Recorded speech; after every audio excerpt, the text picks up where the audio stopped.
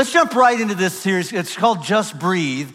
We're gonna look at how it applies to this thing called marriage. And let me just call out the Captain Obvious moment right now. Some of you right now, you didn't know that's what we're gonna talk about, and you're thinking like, well, great, what about me?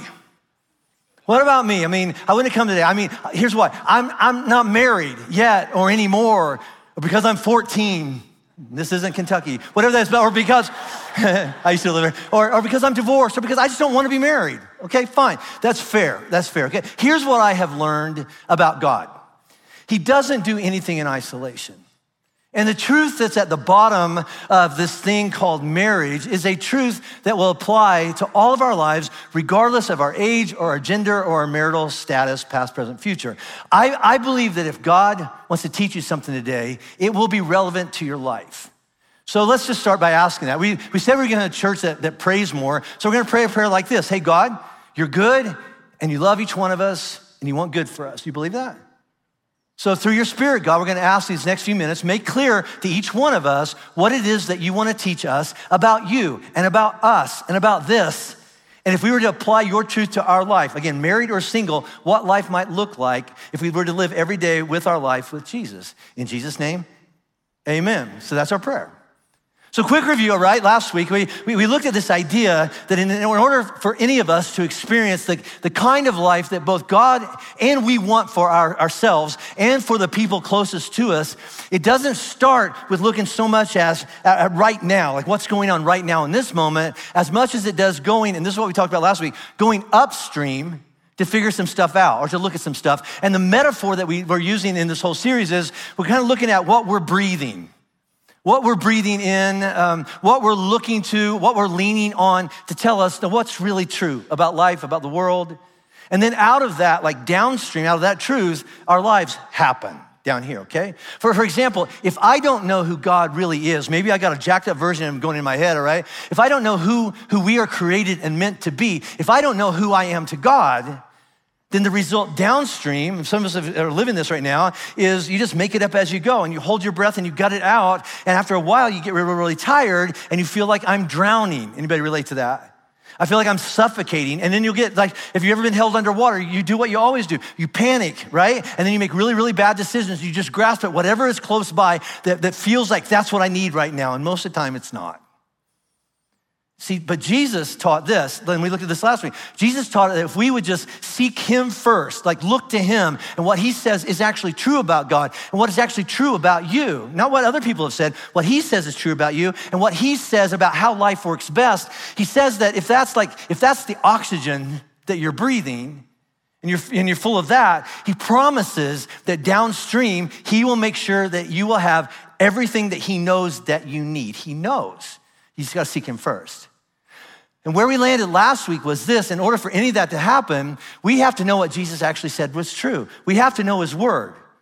Not secondhand or third hand, we have to go back to his word and go, what did you say is true? But just knowing the Bible is not enough. We have to follow it with this. We have to be filled with his Spirit so we know what to do with that truth. I've got all this truth, I have no idea what to do with it.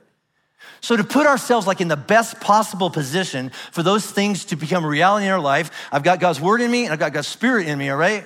We made a covenant last week, and a lot of you took it serious because there's a lot of people here. I assume the other campuses is the same way, but we made a covenant. That's a spiritual promise. It's not a deal or a contract, a spiritual promise to God and to one another.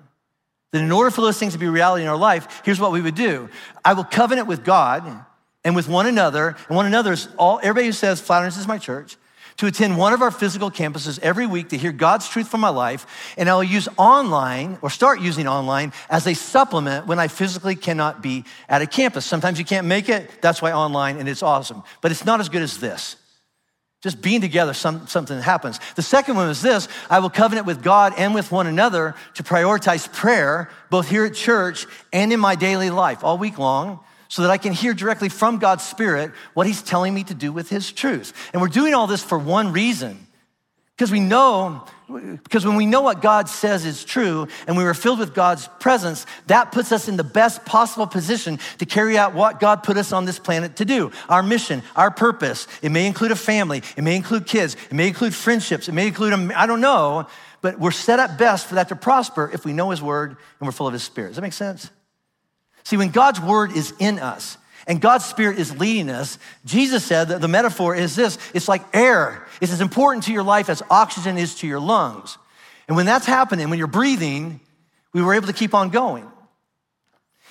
In a thrive, like abundant kind of life, not just barely life, like thriving, no matter what happens in our lives or how long it lasts. Because sometimes when you hold your breath, it's more than 15 seconds. And sometimes our problems are too. So with that, let's see how that applies to marriage. Buckle up. Okay, so set this up. Let me get another thing out of the way, okay? A couple weeks ago, every once in a while, our social media department, they'll pull a clip out of my talk and they'll post it online. And 2 weeks ago, they did that and it went a little bit viral. Look at it, okay? I actually believe that if men could get their crap figured out, 99% of the problems that women and children have to deal with that land on them simply go away. I want good for women. I want everything for women that God wants for women. I do, right? The most loving thing I can ever do for women and children is to call the men in their life back to who and what God created them to be and do. Okay, so now, amen. All right, so I really believe that. Do you know what the top responses were from men when they read that online? Here's number 2, okay? Number 2 response, and there were lots, all right? Number 2 most common, another church bashing men. Nope. No, not true. I will never bash men. I won't bash women. All I simply want to do is call men up or back up to their true identity and calling on their lives given to them by their creator, God. I want men to lead again. That's what I want, okay? But you know what? Do you know what the number one by far response from men was when they listened to that? Number 1. What about the women? By triple, all right? And some of you are sitting there going, yeah, that's what I was thinking. I think in my head, all right? The number 1 response from men when challenged that they may not be doing something right was they blamed women, which shouldn't surprise us. Because if you go back to the Bible, Genesis chapter 3, when God asked Adam, why did you sin? Here's what Adam's response was. The man said to God, the woman whom you gave to me, to be with me, she gave me fruit of the tree and I ate. So why did I screw up, God? You want to know? Her fault, the woman you gave to me, so God is kind of on you for giving me the wrong kind of woman.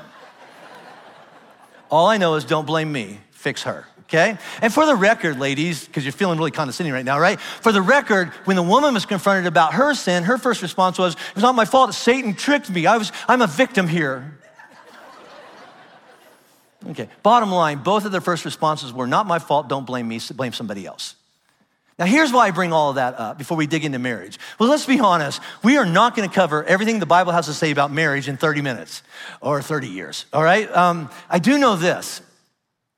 Even 30 minutes of looking at God's truth is a total waste of time if the tape that's playing in your head that's already started for some of us, man or woman, is you're sitting here going, yeah, this is different. This is different. This is not my fault. This is his fault. This is her fault. What about them? And what about this? And what about that? And listen, okay, that's fair.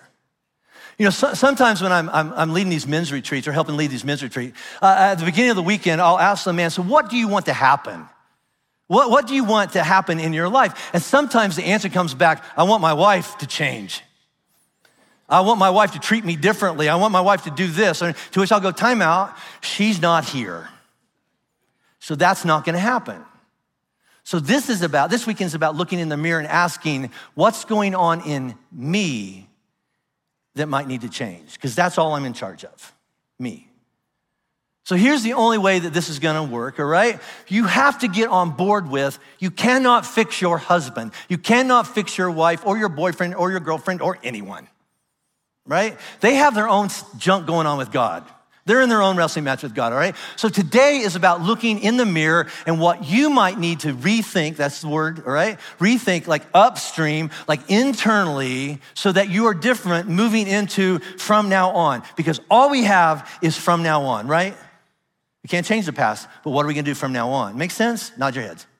Okay, good. So try not to get defensive, try not to blame, and try not to use that phrase, yeah, but what about, you can pick that up in the parking lot. Okay, for the next 30 minutes, no. Okay, so marriage, it's a good movie, all right? It's kind of a big deal, all right? But the truth is that it feels like our culture has redefined marriage as either obsolete or antiquated or shunned it altogether as a realistic way that anybody want to live their life. I mean, don't say it out loud, but can you name any like recent movies or TV shows where the couple waited until after marriage to have sex? Even though God is very, very clear, sex is an act of intimacy between a man and a woman joined by the Holy Spirit in marriage. He's very clear on that. Can you name one? And I'm not talking about the Hallmark Channel. I'm talking about real TV, all right? How about this? Let's expand it, all right? Can you name 5 celebrities? Rock stars, whatever you want to call them, all right?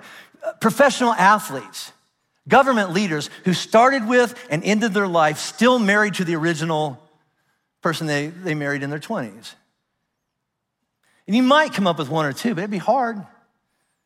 See, if you were to ask the average young adult inside the church or outside, doesn't have anything to do with the church, what are your thoughts on marriage? The typical response is, no thanks. Even if I wanted to get married, I haven't seen it work out well for many people, starting with my parents. I don't know what I want, I know what I don't want. Now that is not a blanket rule, and it probably doesn't apply to you, but it's very common. But here's the reality. So let's just, keep on rolling with the political incorrectness because it's my major, all right? So God said, who said? It's very important you remember that because I don't want that email going, well, Jim, are you saying? I'm not saying anything. Well, it's Flatirons' position, I don't know. God said, and we're gonna hang with that, okay? What did God say? Then the Lord God said, it is not good that man should be alone. I will make a helper suitable for him. So who said?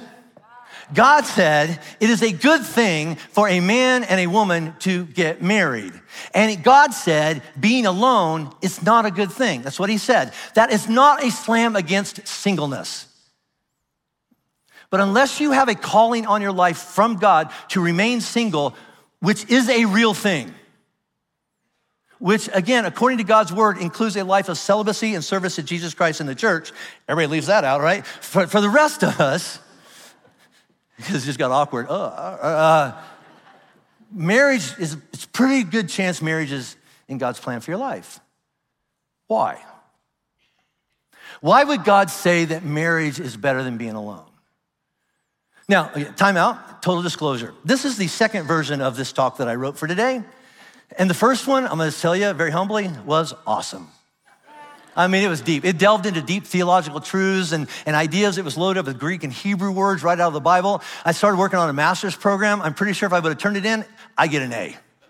I humbly submit that to you. Anyway, it was also about 20 pages long and would have lasted an hour and a half. And I'm pretty sure that it would have been like drinking from a fire hose. And about 10 minutes in, you would have gone, you glazed over and went, I just want less drama, less chaos. I just like my house to be more fun. That's my bar. That's all I'm going for, right? So that's fair. So I threw it out and I wrote a new talk. So I'm gonna get right to it. Why is marriage better than being alone? Why is it such a big deal? And why is it so important that we figure it out? And here's what I've found, all right? Because when you are in a marriage that actually images what God intended marriage to image, 3 things.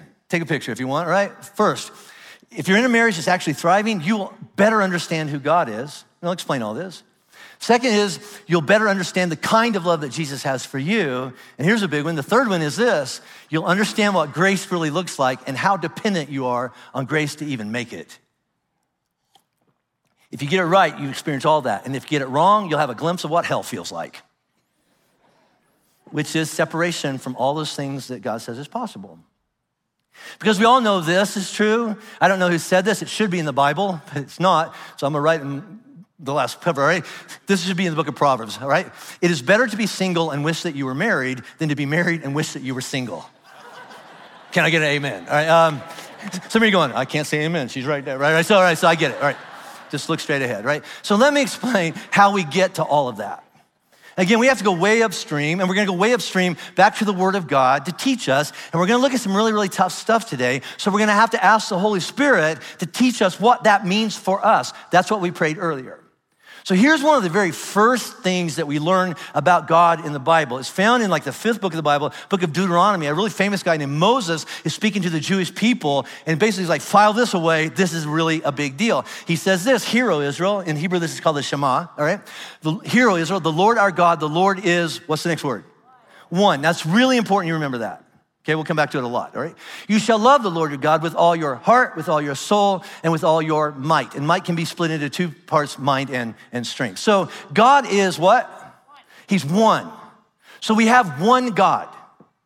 The Hebrew word for one is echad. It means that God is whole. God is complete. But we also know this, maybe you've heard of this before, God is Trinity. So God is Father, God is Son, and God is Holy Spirit. But we don't have three gods, but one God who is three in one. God is his own complete community. Before creation, before any of this happened, God was in community with himself. If you can't get your head around that, join about 5,000 years of history, it's just a tough concept. So hang on to it as best you can, okay? Now, so God is in community with himself, perfect community with himself. Now let's skip ahead to creation of us. One time Jesus was asked, hey, Jesus, when can we get divorced? Tell me how to get out of this thing, okay? When can we get divorced? And Jesus quotes from the first chapters of the Bible back in Genesis, and he goes, let's go all the way back to the beginning of how God set this all up. You wanna know how to when you can get divorced? Jesus responds this, have you not read that he, God who created them, from the beginning, made them male and female, and said, therefore, a man shall leave his father and his mother and hold fast to his wife, and the two shall become, what's the word? One flesh. So they're no longer two, but there it is again, echad, flesh. What therefore God has joined together, let not man separate. A bunch of you had that as like the closing words in your wedding ceremony, I bet, right? So hang with me. Marriage is meant to image Trinity. This is why it's a big deal. Didn't just like, I don't know, you want to hook up and get married? I don't know. No.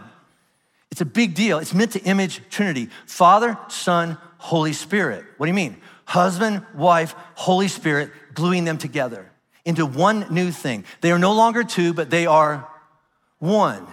Just like God is one. And you and your wife, you and your husband have been joined by God. Everybody with me?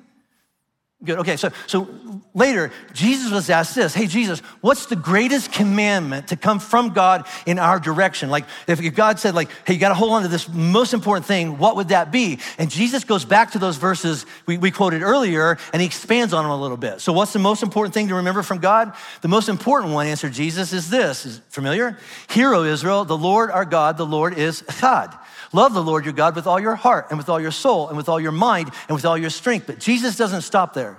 The second is this, and in the original, it actually goes this. The second is like unto it, connected to it, and you cannot separate them. They're one big commandment. The second is this, love your neighbor as yourself. There is no commandment, singular, greater than these. So if you got lost in all that, let me catch you up. You, whether you're a Christian or not, you were created in the image of God. Male, female, equally in the image of God. What was I created to do and be? You were created to love God with all your heart, with all your soul, with all your mind, with all your strength. With every fiber of your being, you exist to love. You exist to love your neighbor as yourself. What do you mean as myself? As if you were one, echad. Now, who would be, this is a test, who would be your closest, most important neighbor if you were married? My mom? No. Your spouse. You're followed by your children. That's very important. Followed by your children. It's not my kids are the most important thing. No, it's my spouse followed by my children. And you know what? If in an ideal world, that all sounds great, doesn't it? So what messes everything up? What messes up that picture, that image that is supposed to be this community that imitates what God has? And the answer is this. Sin. Well, I'm gonna expound on this, so don't think, oh, that's a churchy answer. I know, it's church. All right, so let me expand on that a bit, all right? At the root of all sin is pride and selfishness. Let that sink in. At the root of all sin is pride and selfishness. Why did I do that, right? Okay, a guy named John Stout, I'm reading books now. So smart. All right, he says this, sin is revolt against loving God and prioritizing our neighbor. That's sin, that's all we're talking about. God says something, I'm gonna do something different. What is that? It's pride, it's selfishness. Every sin that you and I have ever committed, every sin that somebody else has committed against us can be traced back to one of you said this, I know what God wants, I'm gonna do something different. I don't care about meeting my neighbor's needs because meeting my neighbor's needs gets in the way of me having what I want. Usually if I fall playing that card, it's just the way it is. I can't help it. Don't blame me, not my fault. It's sin, it's pride, it's selfishness. Now again, take those verses, take out the word neighbor and put in husband or wife, and oneness, echad, falls apart fast. So I'm gonna go out on a limb here and I'm gonna say something I think is right. I might be wrong, but I don't think I am. If I thought I was wrong, I would change it. I've been wrong before, and I know some of you are wrong, I've talked to you. So here, right? I'm so certain of this, I would say this applies to 100% of marriages. Taking a stab at it, okay? If your marriage is in trouble, past, present, future, if there is any disunity between you, any disagreement, if there's constant bickering and criticism and it feels like love and joy and intimacy have left the building, if you go a little ways or a long ways upstream, I bet that you will find that one or both of you have pride and selfishness going on, which is the opposite of love, at least how God defines love. See, whatever definition of love you're working off of, and we all have our own, it's sexual attraction, it's physical attraction, it's intimacy, it's friendship, we just enjoy doing stuff together. We have common goals, we have common interests. Pick your country song line, all right? She completes me, all right? He's my soulmate, all right? Great, all right? At the end of the day, here's the definition of love. Love is all about, what's that word? Choosing. It's not an emotion. That's just in the last 50, 60 years or so, right? Go all the way back. Love is all about choosing, sacrifice, and servanthood. Choosing, you didn't have to get married, you chose to. Choosing to lay down my life and my rights and my priorities. Why would I ever do that? In order to provide, protect, and serve my spouse for the rest of their life. That's what I signed up for. And the key word there is choosing. Which is why that song we just sang, I can't help falling in love with you. Listen, it's very romantic. You probably had it in your wedding. It's absolute garbage philosophy and theology and anthropology. It's based totally wrong because just go with me, all right? If I can't help falling in love with you, kind of like I can't help it, I fell in a hole, then by the same logic, I can't help falling out of love with you. Don't blame me, it's just happened. Not my fault. Yes, it is. Amen, sister. Yeah, it is. See, love is a choice that you don't have to make. So be careful if you choose it. I choose sacrifice and servanthood, no matter what happens, for better or worse, including the worst, that on your wedding day when you said that, you had no idea how worse it would get. You probably wouldn't have signed up, but you did. Because he or she didn't sign up for that to happen, but you did. She didn't sign up for cancer, child loss, joblessness, depression. You did. That went in my notes. I just got convicted about it. Which raises the conversation playing in some of our heads right now. That sounds risky. If I risk laying down my life in sacrifice and service for somebody else, big question, who's gonna take care of me? And some of us feel like I got burned. See, for some of us, that version of love, of marriage sounds risky, threatening, demeaning, confining. Sacrifice and servanthood sounds like slavery. I don't think that that's what God wants for any of us. So what if, just go with me if you can, what if that kind of love actually leads to freedom? Now follow me on this, okay? I wanna read you I'm gonna call it a mind-blowing quote from a book I'm reading by John Stott called The Gospel, right? It's just great. It's a long quote and we'll post it on social media later this week. So don't try to just follow along with me. This is so good. True freedom, and we're talking about the freedom we find in Christ.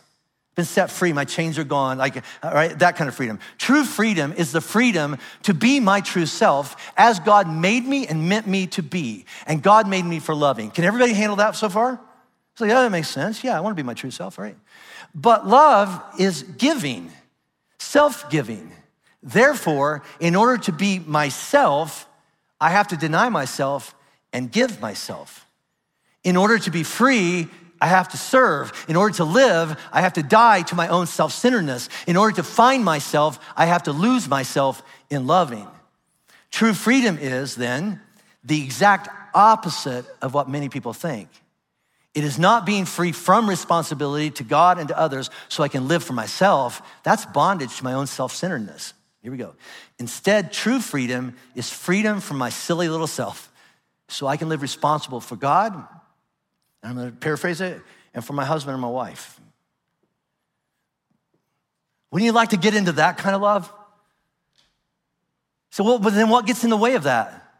What gets in the way of that freedom to live for God and to live for your husband or wife? And I know this sounds churchy, but it's church. The answer is sin screws up everything. Can you be more specific? Pride and selfishness.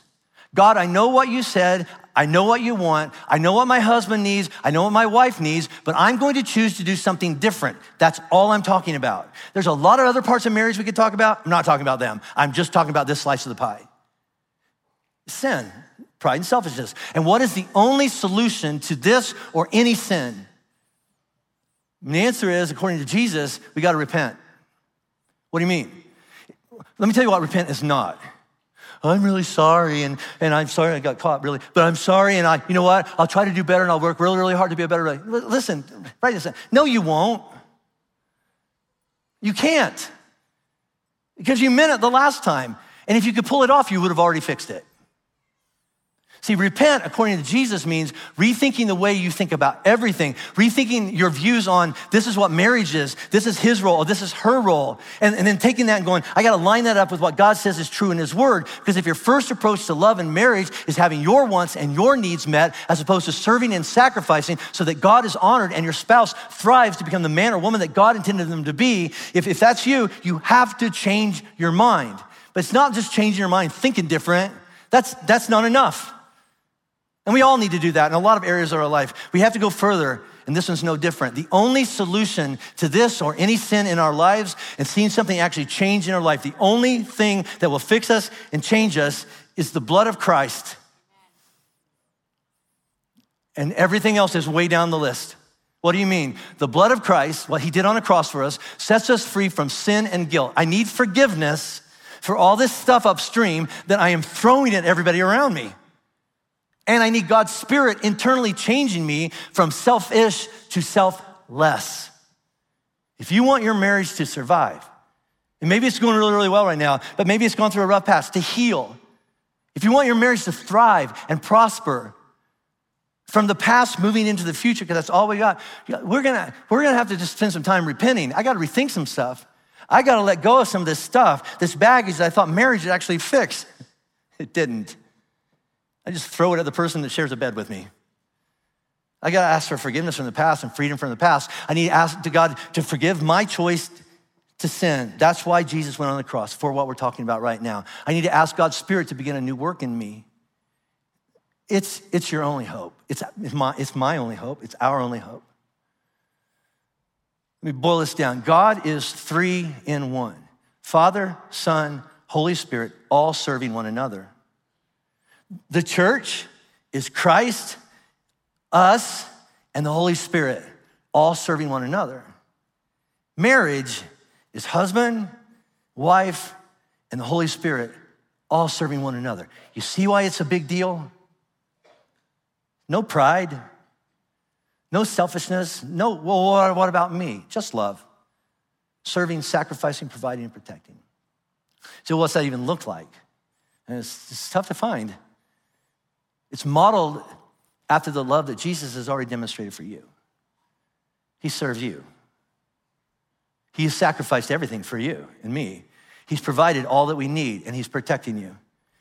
It's the same with your marriage, and your marriage will be glued together by the Spirit that is in you, and it is fueled by the grace that covers you and that you have to pour out on one another. The secret to marriage is a lot of grace. So that was pretty heavy.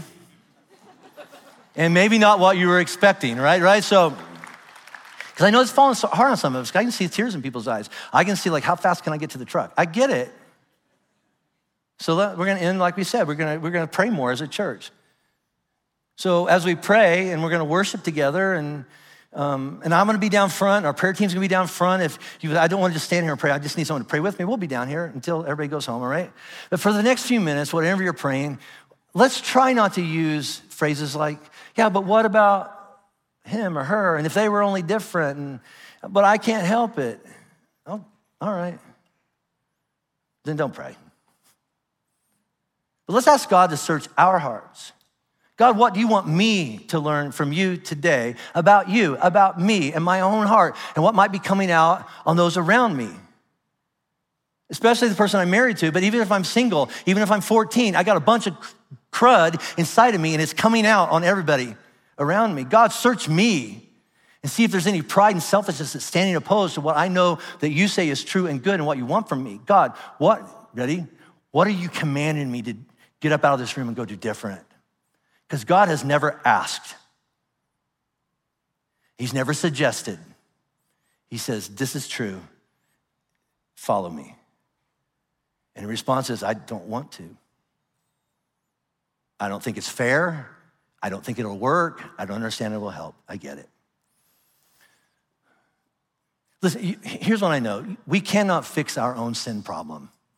We cannot get rid of pride and selfishness on our own simply by changing our mind and resolving, I'm gonna try really, really hard. I've tried that 1,000 times. It definitely includes some of those things, but if that's all it took, if that's what worked, we would have already fixed our problem and we wouldn't be selfish people anymore. Now, this is gonna take a supernatural level act of God, which begins by looking in the mirror and confessing to God, God, I've sinned. Here's what I mean by that. I know what you said is true, and I chose to do something different.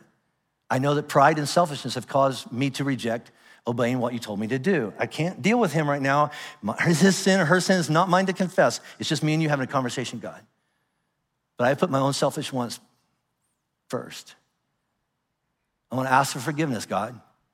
Would you let what Jesus did on the cross pay for my sin? Will you send your Holy Spirit into me to be changing me from a selfish person to a selfless person? You don't have to do any of this. You can walk out of here and go try to fix your marriage on your own or some other way. But according to Jesus, who is very smart, the only thing that can really change anything on the level that we need it to change is him. So let me land this plane, and then we're gonna pray and sing some more. But here's a huge personal learning for me in the last couple of years. Kind of an aha moment came when I was on sabbatical. I've shared part of it before. But here was an aha moment for me over the last couple of years. At the end of the day, all I have is me and Jesus and Robin, my wife. That's all I have. It's not me, Jesus, and my kids, because if I've done my job right, my kids have their own family. They're supposed to leave. Look straight ahead, your kids are 30, look, It's not me, Jesus, and my grandkids. Well, that's kind of cool. It's not me, Jesus, and my career. It's not me, Jesus, and my health. It's not me, Jesus, and blah, blah, all right? It's just me and Jesus and Robin. And here's what I do know is that one day, death will part us. And then it'll just be me and Jesus, or Robin and Jesus. It's just logically, in all of that, what would be the most important key relationship that we need to pay attention to if I have any hope of any of my relationships, but especially my relationship with Robin, to thrive? What relationship should I lean into the most? Me and Jesus. See, I could give you, I've heard so many of these sermons, 5 steps to better communication. 3 ways to have a better whatever, right? But you know what? Maybe it works, but it doesn't start there. If it doesn't start with you and Jesus working some stuff out, starting today, being forgiven through his blood on the cross for you, having his Spirit come and live inside of you, if it doesn't include humbling yourself and taking on the servant, sacrificial mind of Christ, whatever thing you grasp at while your marriage is drowning will at best be a temporary fix. And then you're gonna try for a while, you're gonna tread water for a while, and then you're gonna start choking, and you're gonna panic, and you're gonna go back to the old ways, and you will lose your marriage. You'll drown. I want more than that. Anybody else? So we're gonna pray and worship. And we're trying some new things here at Flatirons in terms of prayer. Last week, I said, hey, if you're hurting, if you're sad, if you're worried, if you're angry, whatever, I had people raise their hands, and you have a covenant to pray for one another. I met this young man down here named Brandon. He's a kid. He's overwhelmed with stress and anxiety. He's a kid. Brandon, wherever you are, I pray for you every day. I'm gonna do something, it's risky. You go, oh, we're that kind of church now? We are. I'm gonna ask anybody who is currently married, even if their husband or wife is not here, at all of our campuses, would you stand up right now? Would you do that? I'm not saying you have a good marriage or bad marriage, you're just married. Yeah, here we are, right? And we're gonna pray for you, all right? We're not excluding anybody else, but this is what we're talking about today. And here's what we're gonna ask too. Whether you're seating or standing, I just want you to look around the room real quick and go, like, God, draw my heart to maybe another person, a couple or an individual. There's a story there. And ask the Holy Spirit to just kind of draw you to them. And will you pray for that couple? You don't have to know what's going on there. You don't have to know what that person's standing by themselves. You don't need to. You just need to love them. And you lift them up and pray for them. Will you do that? So I'm gonna pray, and then we're gonna sing that breathe song, just breathe song again, because sometimes it's just like, every take a breath. Remember this last week? Now breathe in God. It's good, it's gotta start there. I'm gonna pray, and then we're gonna stand, we're gonna sing this song, and again, if you need individual prayer, we'll be down here all the way through the end of service, all right? So let's pray. So God, before me and in our campuses and online are a bunch of people who signed up for something good. Something that was your idea, that you said, this is better than being by yourself. And so we got into it, and we had these high hopes. And it, you know, for a while, it just felt good. And then life happens. And kids happen, and money happens, and health happens, and aging happens, and stress happens, and just life happens. And it feels like right now, we're so far from what we signed up for, we don't even know how to get back. So I lift up all these marriages that are represented here, because as they go, there's a good chance so goes the rest of the family. And so I pray, first of all, love. Love is what got us into this. And your Holy Spirit's what's gonna keep us in this. And so I ask for more of your Spirit individually, because when you're in each one of us individually, then you become the glue that holds us together. So God, whatever this world, it feels like sometimes, God, the world is formed against us. And we rebuke that. We say, no, you cannot come in my house. You cannot be in my marriage. I won't lay it down. I will fight for my family, for my husband, for my wife, for my kids. I won't surrender. But we need your strength. We need your wisdom how to do that. God, I know there's a lot of marriages in here that are thriving. I praise you for that. And I pray they keep their eyes fixed on you and they just keep on going till death does them part, and then just keep on going after that. I also know there's probably some marriages in here. They're on their last breath. We've done all we know to do. And we haven't filed papers yet, but we've done some research, because we don't know what to do. And God, only you know everybody's story in here, but I ask without apology, would you somehow get involved in that and bring restoration? You are the God whose specialty is resurrecting dead stuff. And there's parts of our life, married or single, that are going, I don't know if that'll ever come back. Well, that's your specialty. And so we ask you to do what only you can do. The same power that raised Jesus from the dead, will you resurrect some of our marriages and our families? God, we trust you. So we breathe you in like oxygen to our lungs, except we're not breathing oxygen, we're breathing your Son, your Holy Spirit in. We need him desperately in this crazy world. And we have him because we have Jesus. It's in his name I pray. Amen. Amen. Let's all stand up. Let's worship together. Here we go.